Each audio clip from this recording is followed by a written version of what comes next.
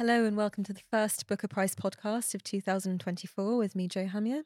And today, not only with me, James Walton, but also with our special guest, Alex Clark, critic, book reviewer for pretty much every publication you can think of, former editor of Granta magazine, and host of the TLS podcast, as in Times Literary Supplement, which a lot of people think is the second best books podcast around. You're so rude, God bless you. God bless you.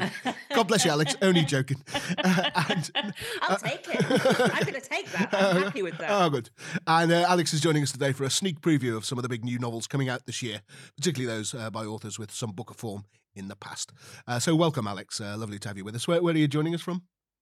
I'm joining you from the hills of South East Ireland of County Kilkenny. Oh, how very lovely. We'll get on to our upcoming list of books for 2024 soon. But first, Alex, I believe you were a Booker judge in 2008 when chair of the judges was Michael Portillo. What was that like? Well, I was so excited to be asked. I mean, it seemed like just the most extraordinary honour to be asked. And I can still remember being taken for a drink by Ian Trewin and him popping the question. And I couldn't really believe it was true. So I was very, very excited. And then, of course, the piles and piles of books arrive. And I don't know if this is still the system, but I know certainly on my library shelves, I still have books with sort of marker pen numbers on. I don't know if that's still how it's done. It's quite old school, but we had 1 to 128 or whatever it was, magic markered onto the spines of our books, and I still find them now and then. I've kept every single book. Okay, well, thanks, Alex. And let me tell you the plan for today, and indeed our listeners, which is that we're going to take turns introducing a 2024 book by an author that we like, saying a bit about that author's past record and generally setting the scene for what should be some of the biggest new fiction of the year. And Alex, seeing as you're the guest and we're a very well brought up podcast, why don't you go first? Well, my first novel is Colm Tóibín's Long Island, which is out in May and which is a sequel to Brooklyn, which was shortlisted for the prize in 2009. This poor man, he's becoming the Beryl Bainbridge. He's had 4 shortlistings. Yeah. So, we never try to influence judges in any way. But I am saying, if you're going to shortlist this again, you need to be quite sure. Don't put him through a 5th winner ceremony. But this is us meeting Eilish Fiorello, Eilish Lacey, as was 20 years after the events of Brooklyn, when she is married and she is living in Long Island. And we see what has happened to her and whether, of course, she made the right decision in staying in New York or not going home to Enniscorthy. Enniscorthy, which is not far from where you live, apparently. It's very near where I live. It's in Wexford, but I live near a lot of county borders. And I have to say, if you drive into Enniscorthy, which you might do, because you might go and visit the castle, for example, you will be greeted by a big sign with Colm Tóibín's lovely face on it, saying "Welcome to Enniscorthy, home of Colm Tóibín." It's amazing, isn't it? I don't think there would be a British equivalent. It does seem as if literature's woven into Irish life more than into British life. Have you discovered that since you moved there? I do feel like that. And I have to be completely truthful. I moved here nearly 6 years ago and got a lot of family here. And I am very aware of my rose-tinted spectacles. It's obviously not a perfect society. However, I enjoy being a person who works with books and language more in Ireland than I did in the UK, if that makes sense. I mean, in the way that the entire culture responds to books and to writers. I think there's less obsession with hierarchy and genre. There's just a much more inclusive feel to things like live events, to prizes. So it could be rose-tinted spectacles, but yeah, that is what I find. Okay, well, thanks, Alex. And I see your much-loved Irish writer returning to one of his best-loved female characters. And I raise you, Roddy Doyle, whose book, The Women Behind the Door, is out in September and is the 3rd of his books about Paula Spencer. So she first appeared in The Woman Who Walked Into Doors, and then a book just called Paula Spencer, and now we rejoin her. So had a pretty grim life because, she was the wife of an alcoholic drunk who beat the living daylights out of her for 17 years. Just to put that into sort of context, Roddy Doyle, started off as a rather jolly writer with The Commitments in 1987, hit the jackpot straight away. About a Dubliners who form a soul band, becomes a film directed by Alan Parker, a West End musical, a best-selling soundtrack album. Follows that with books about the same rabbit family, the Snapper and the Van shortlisted for the Booker Prize, then wins the Booker Prize with Paddy Clark, Ha Ha Ha, in 1993, narrated by a 10-year-old boy whose parents, we realise more than he does, are splitting up, leading to the tragic playground chant, Paddy Clark has no da, Paddy Clark, ha ha ha. Anyway, so that book topped the Irish bestsellers list for more than a year. He became a bona fide national hero in Ireland, and later recalled photo opportunities with the horse that won the Melbourne Gold Cup, because we both brought glory to our country. But then, May the 8th, 1994, all that comes to an end when Irish television broadcast the first episode of his drama series Family. Once again, the setting was the housing estates of North Dublin, but this time the father wasn't twinkling and lovable as he had been more or less in the first 3 books. But Charlo Spencer, this wife-beating drunk who terrorised his family over 4 episodes of virtually unrelieved grimness. And then, as Doyle recalled this as 17 years later, it caused a storm. The celebrity status that attached to me when I won the Booker, invitations to open supermarkets and all that shite, it all stopped that day Family was broadcast. And meanwhile, his books, I think, have got sort of grimmer and grimmer. As a trilogy that sort of took apart the IRA, past and present. Smile, which ripped into the Catholic Church. So much a sort of angrier and blacker sort of writer than people think. But is he still popular in Ireland? Presumably. Oh, very, very much so. And also because, of course, he, another strand of his writing is something that appears in newspapers and in books also, which is, his versions of conversations in pubs, basically. Yeah, terrific, blokes in pubs talking. And they are not actually, to your point, really, as sentimental as just that little one line might make them sound.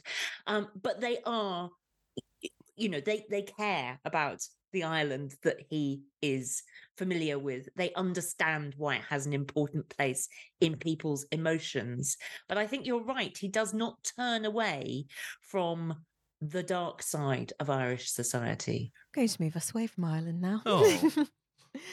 I'm going to go chronologically. So the next book that I'm excited for comes out in March in the US by Doubleday, and in April from Picador, it's Percival Everett's James, which is a retelling of Mark Twain's Huckleberry Finn from Jim's perspective.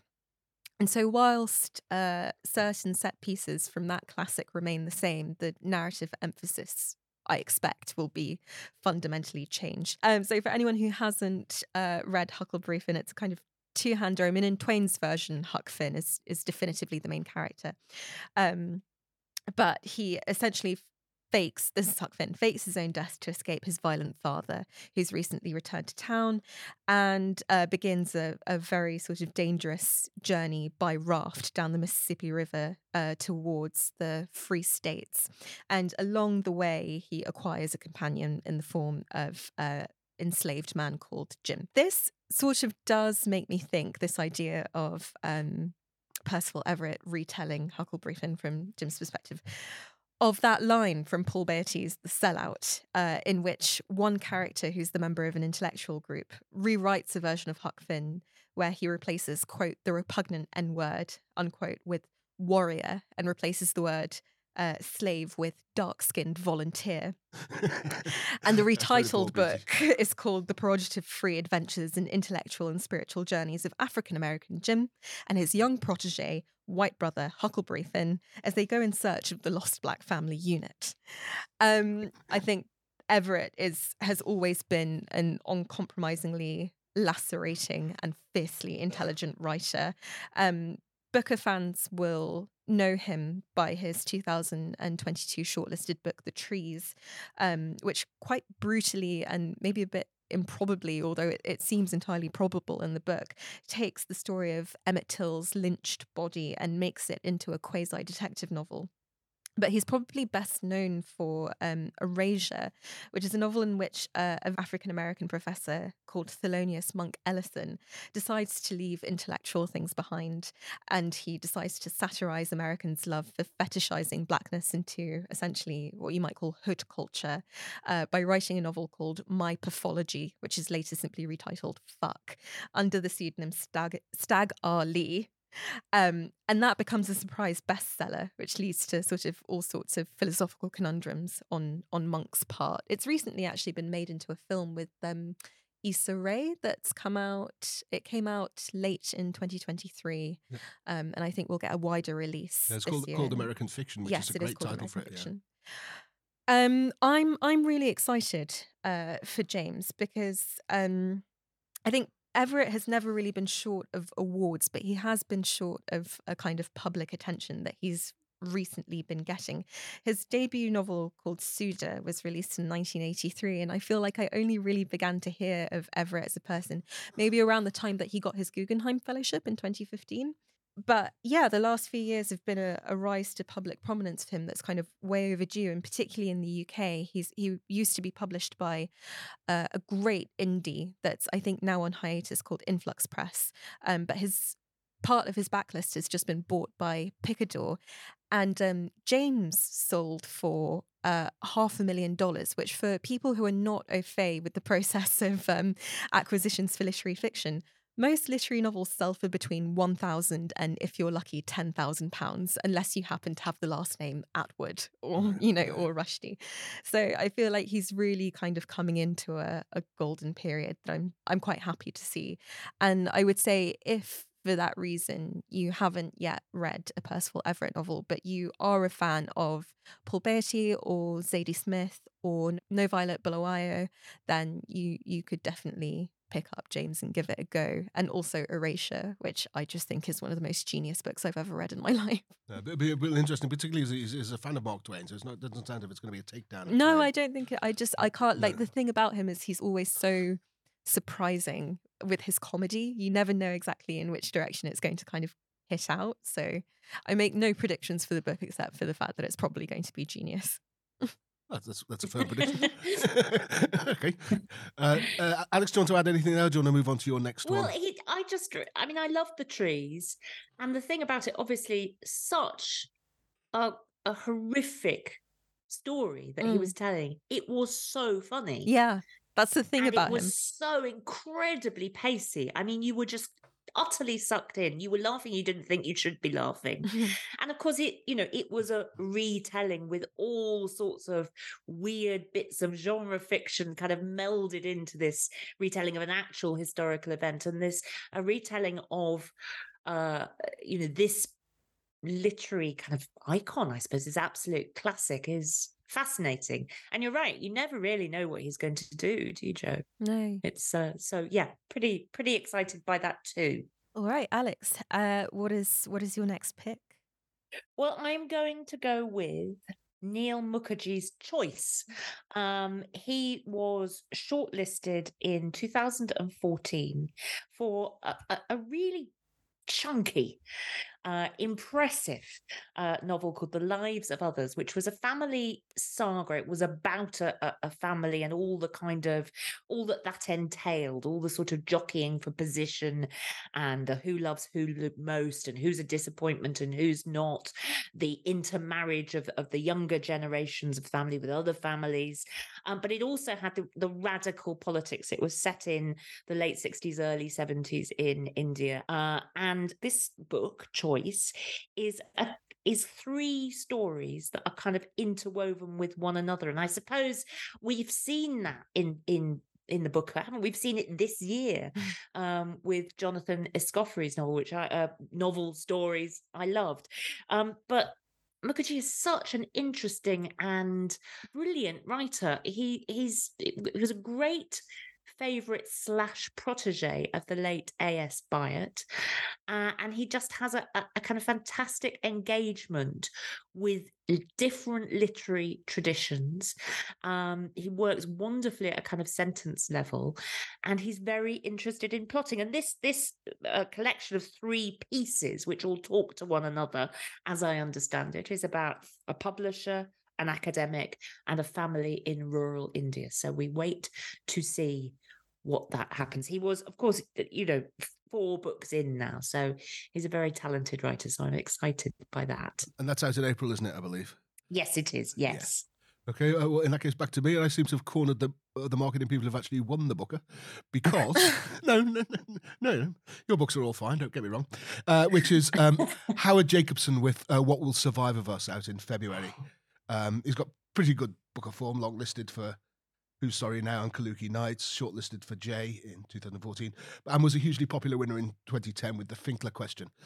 And this seems to be about a female TV documentary maker and a male writer who fall in love in midlife after working together. And it sounds as if the book follows them through to old age, which suggests, I don't know how perceptive I'm being here, that this is may have its autobiographical elements, given that Jacobson's third wife, Jenny, he married in 2005, worked with him on TV documentaries before that, and they've been happily together ever since, with Jacobson now 81.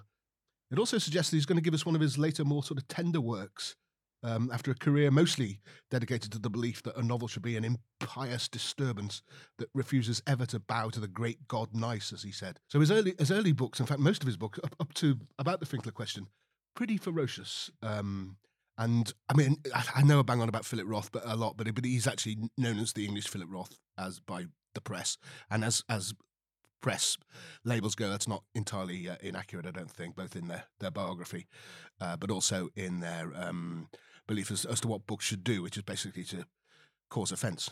He says, that a novel hasn't just got the right, it's got the duty to cause offence, because, quote, giving offence is sacred, his italics.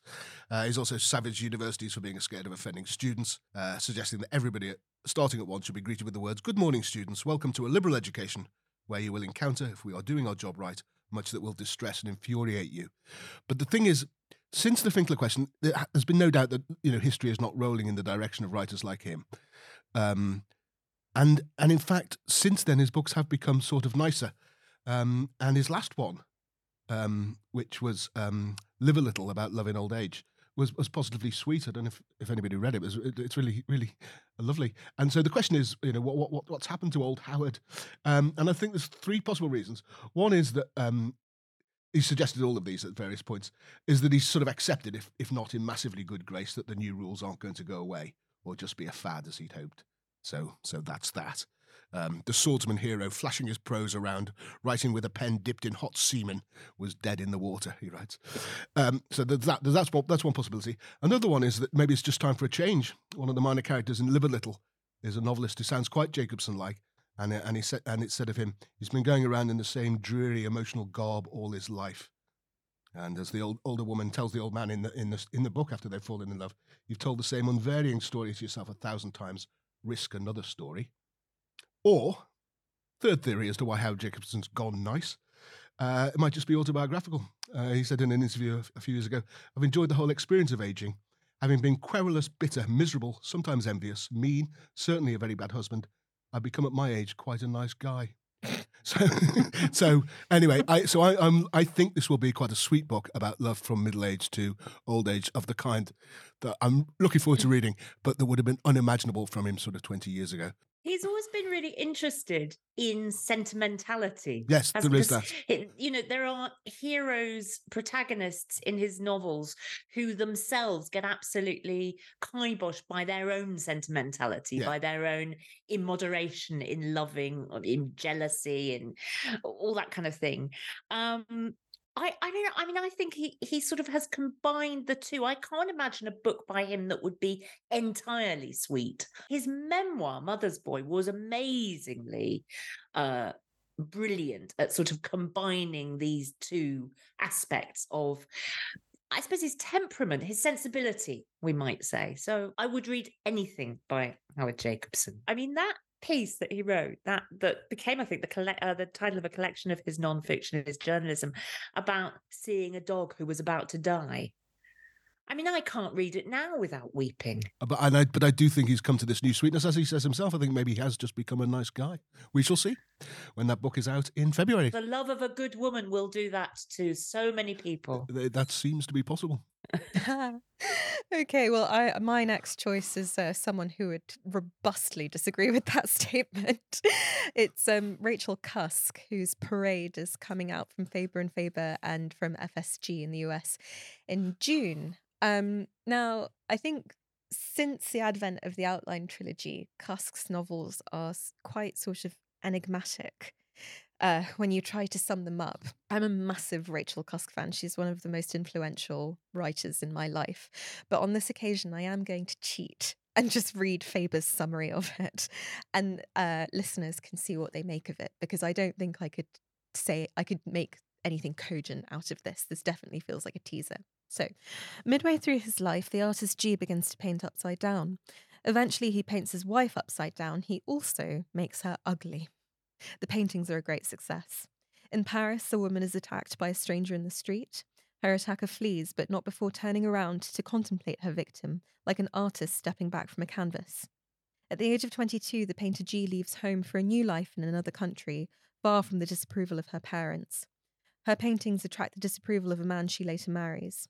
When a mother dies, her children confront her legacy, the stories she told, the roles she assigned to them, the ways she withheld her love. Her death is a kind of freedom.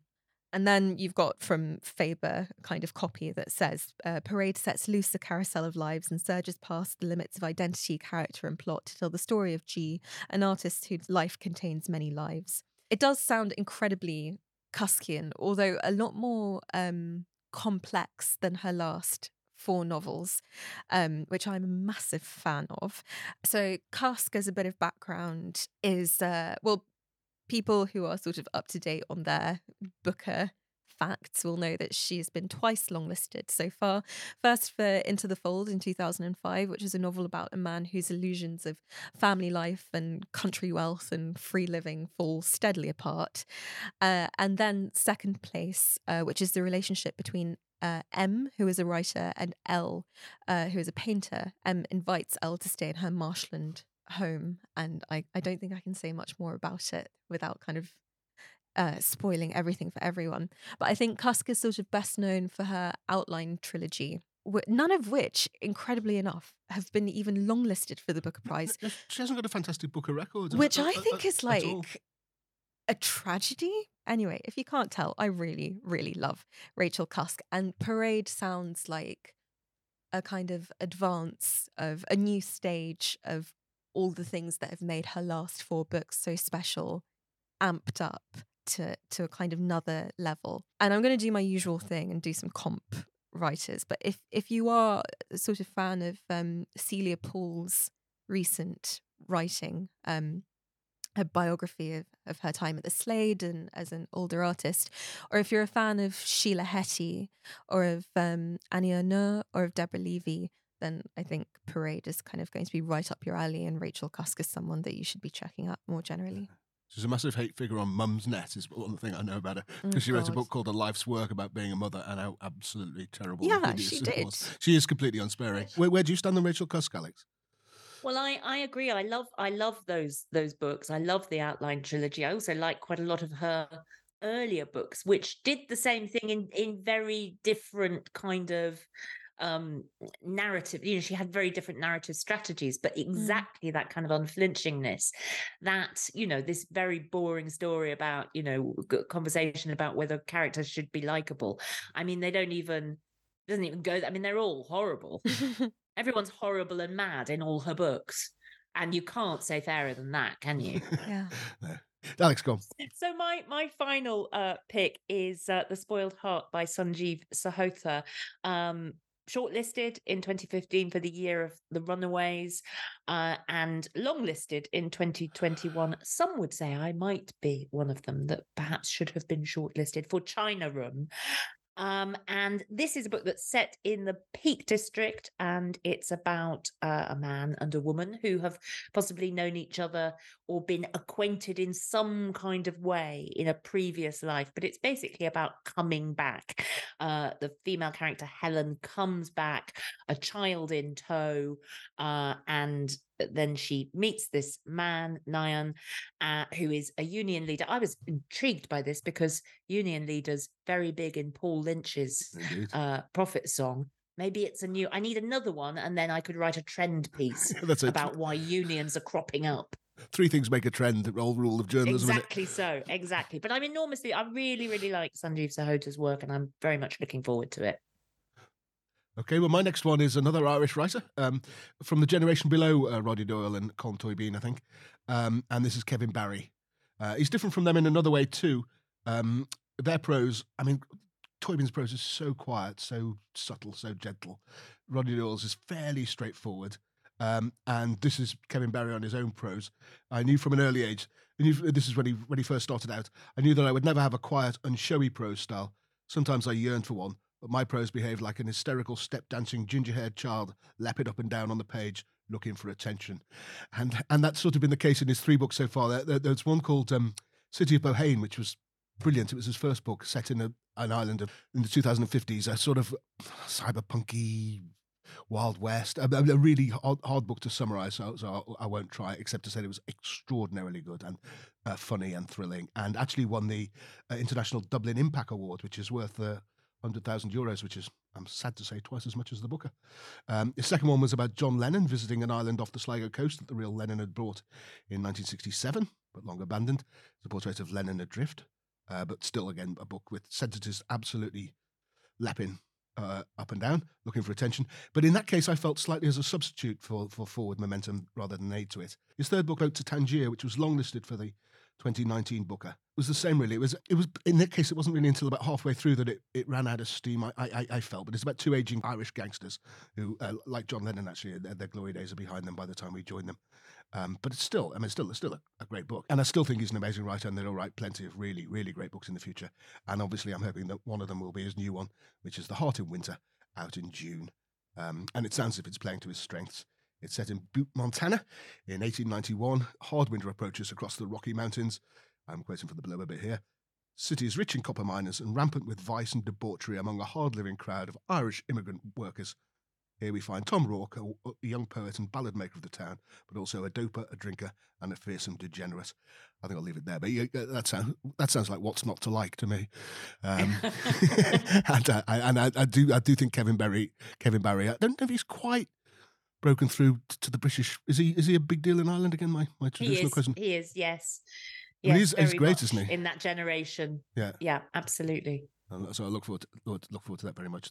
Heart in Winter by Kevin Barry, out in June. Jo, I think you got non-fiction for us now, eh? Yes, I've got a kind of whistle-stop tour through all the non-fiction that I'm interested in that's coming out, and it is really eclectic and kind of fascinating.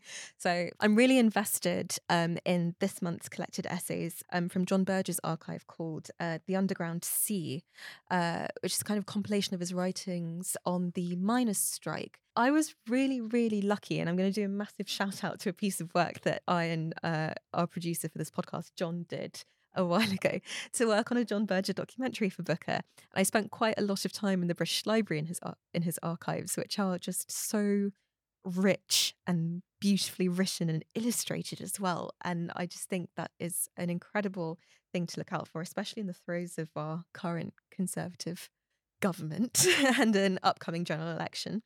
The next thing that's really intriguing, and I did say that this would be eclectic, is that Kazuo Ishiguro has an upcoming kind of book of song lyrics written for the jazz singer Stacey Kent, he's been collaborating with since 2007. He's a classic frustrated musician among many Booker writers, isn't he? Yes, it's called The Summer We Crossed Europe in the Rain, yep. Which is very Cohen, isn't it? Yes. Possibly not that frustrated anymore. And that's going to be out in March. And then finally, the one that probably everyone is going to be most intrigued by is Knife by Salman Rushdie. Now, for those of you not aware, Rushdie was stabbed several times whilst giving a talk in upstate New York, and the stabbing did occur in connection with the fatwa that he's had placed upon him since the publication of his book, The Satanic Verses.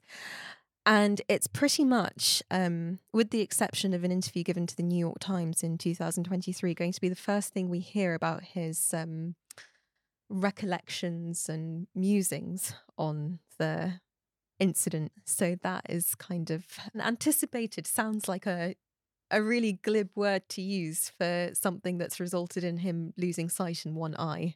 But it is anticipated. There's a big deal. Yeah. The subtitle is "Meditations After an Attempted Murder." Yeah. So that will make a splash. As I suspected would happen, we're running out of time a bit now with several books to go. So, and one of these, the most eagerly awaited or possibly feared, must be My Heavenly Favourite by Lucas Reineveld, translated by Michelle Hutchinson, who together won the International Booker in 2020 with The Discomfort of Evening, a novel that in the traditional formulation was not for the faint-hearted. Publishers Weekly said the macabre material is loaded with sexual transgressions, paedophilia, animal torture and abuse. The onslaught can be numbing. But apparently it could have been worse because, according to The Guardian, the Dutch version also contained a joke deemed too offensive for British publication, which I'd love to know what that was. And it sounds as if Lucas Reinveld's sticking to the guns for the new book, which is like the first one set on a Dutch dairy farm, where it sounds as if all sorts of horrible things happen. Actually, it's the first book I've ever seen with a trigger warning on Amazon, actually, which is this novel is about an adult who's sexually attracted to a minor and contains sexual violence. Alex, did you read the first one? I did, and it is I can't guess what the thing that was left out of the English translation was, but it certainly was a deeply unsettling book, even for someone like me who will always read a book about a dairy farm. So, I love books about farming because I live in the middle of lots of farms, but it was a very upsetting book, very striking, very individual. So yeah, interesting to see what they're going to do next. Yeah, so we do have a few others, which really regrettably we don't have time to do a full summary of, but which I'm also really intrigued by. And we've got Chigozie Obiome's The Road to the Country, Helen Oyemi's Parasol Against the Axe, Rachel Kushner's Creation Lake, and Tim Parks's Mr. Geography. It's also an interesting looking one, which is written by 14 writers, actually called 14 Days, a collaborative novel. Various characters in an apartment building in New York, with different famous writers doing each chapter, among them Margaret Atwood, Rachel Kushner again, and Emma Donoghue, who have all got Booker form. I have absolutely no idea what Booker policy is on multi-authored books. Yes, that'd be interesting, wouldn't it? Not a clue. I know there's been so many, you can't be dead, you can do, all this kind of thing. But can you, it's not, I put that more diplomatically, no posthumous publication. But multi-authored books, well, can you imagine what would happen to the prize money? Would there be, the speeches would go on for hours? Who can tell? There are 14 writers going up on stage. They only get about $3,000 each, wouldn't they? We should move away from boring on about Booker authors on a Booker podcast and look at some people who that's our job, Jo. just as worth reading, who do not, as Exactly. James seems to keep saying, have Booker form. Yeah, these people have just not got Booker form. I mean, how dare they? For what? How dare they? But then, and I must say, I focused slightly on these books because actually a book I've already read and one that I'm reading. Hey. Michael Cunningham's Day, which I've read 25 years after The Hours. This is not a sort of The Hours, but it does have a kind of similarity. It's called Day, and it has a similarity, structurally speaking, because it is set on a single day, 3 years apart, and it's kind of just as the pandemic is about to hit. The pandemic is never actually mentioned by name, in the midst of a lockdown, and then in a sort of coming out of lockdown, and I really, really enjoyed it. I thought Do you it was think very, it's on very par good. with The Hours? I adore The Hours, and I think it's so formally inventive. I think it's certainly, you can see so many of the themes that really interested him in the Mhm. way that people make these extremely difficult accommodations in families Mm. and deal, so much is unspoken in the dynamic between people that I would read it, because I think you may very well like it. And the other book I'm reading at the minute is Enlightenment by Sarah Perry. Mm. And all I really know about this, extra in an extra literary sense, is that she basically, I think, taught herself physics. Oh That's what she's God. done for the last few years. She's been learning proper physics, and there's a lot of physics. I'm keeping up so far. I'm about 50 pages in, really enjoying it, and I'm just about managing to keep up with the astrophysics, and I have hopes that I may actually learn something. And I'm also just going to very quickly mention Joseph O'Neill's Godwin. That's out in June, I think, because it's partly about football. And as we know, Netherlands, he wrote about cricket. I mean, this is a Yeah. way of exploring particularly things like global migration and the way that it is treated in different parts of the world. And this recurs in this book, Godwin, but it is about the pursuit of a footballer who, it says in the blurb, could be the next Messi. So I'm obviously going to read that. Oh, Blimey. And Sarah Perry, we should say, had that massive hit a few years ago with the Essex Essex Serpent. Yes, and this book is indeed set in Essex. Was that not literary enough for the book of the Essex Serpent, or was it tragically overlooked? What do you mean too many people liked it? I loved it, I must say. Yeah, sort of. I didn't mean that. I love lots of books, and so do other people that have won the Booker Prize and have, as James says, Booker form. But I really did love the Essex Serpent. I found it so enjoyable. You invite people on from another podcast, they're going to do that sort of thing to you. No. Elizabeth, absolutely lovely to have you, Alex. Thanks so much for my your time. pleasure. thank you. My pleasure.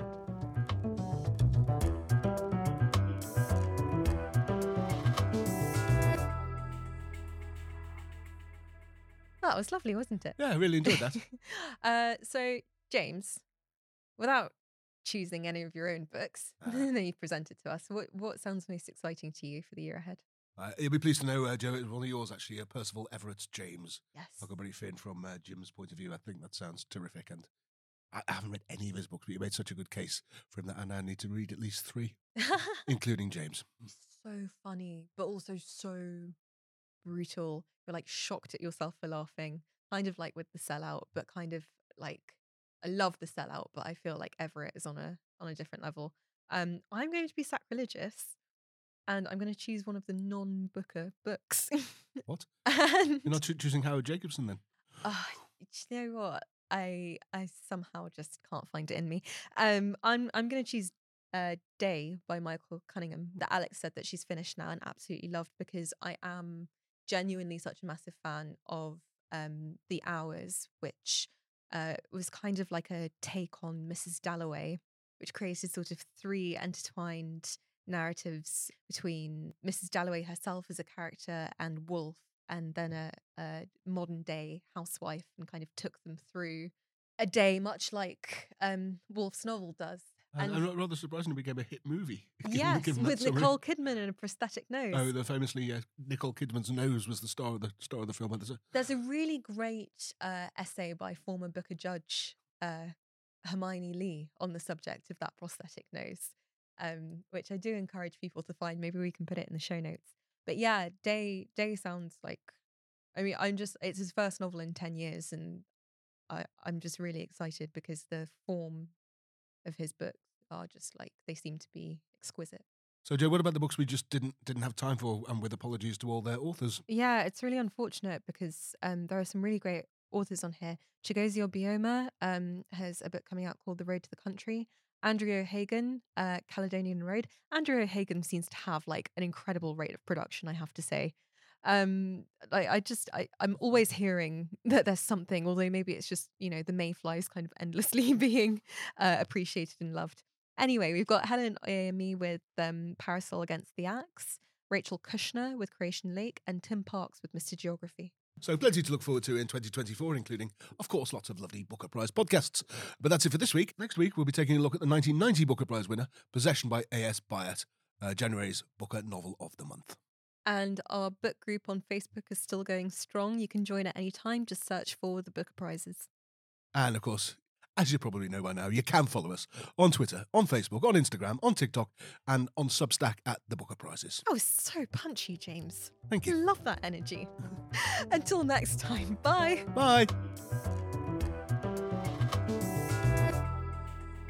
The Booker Prize podcast is hosted by Joe Hamya and me, James Walton. It's produced and edited by Kevin Miolo.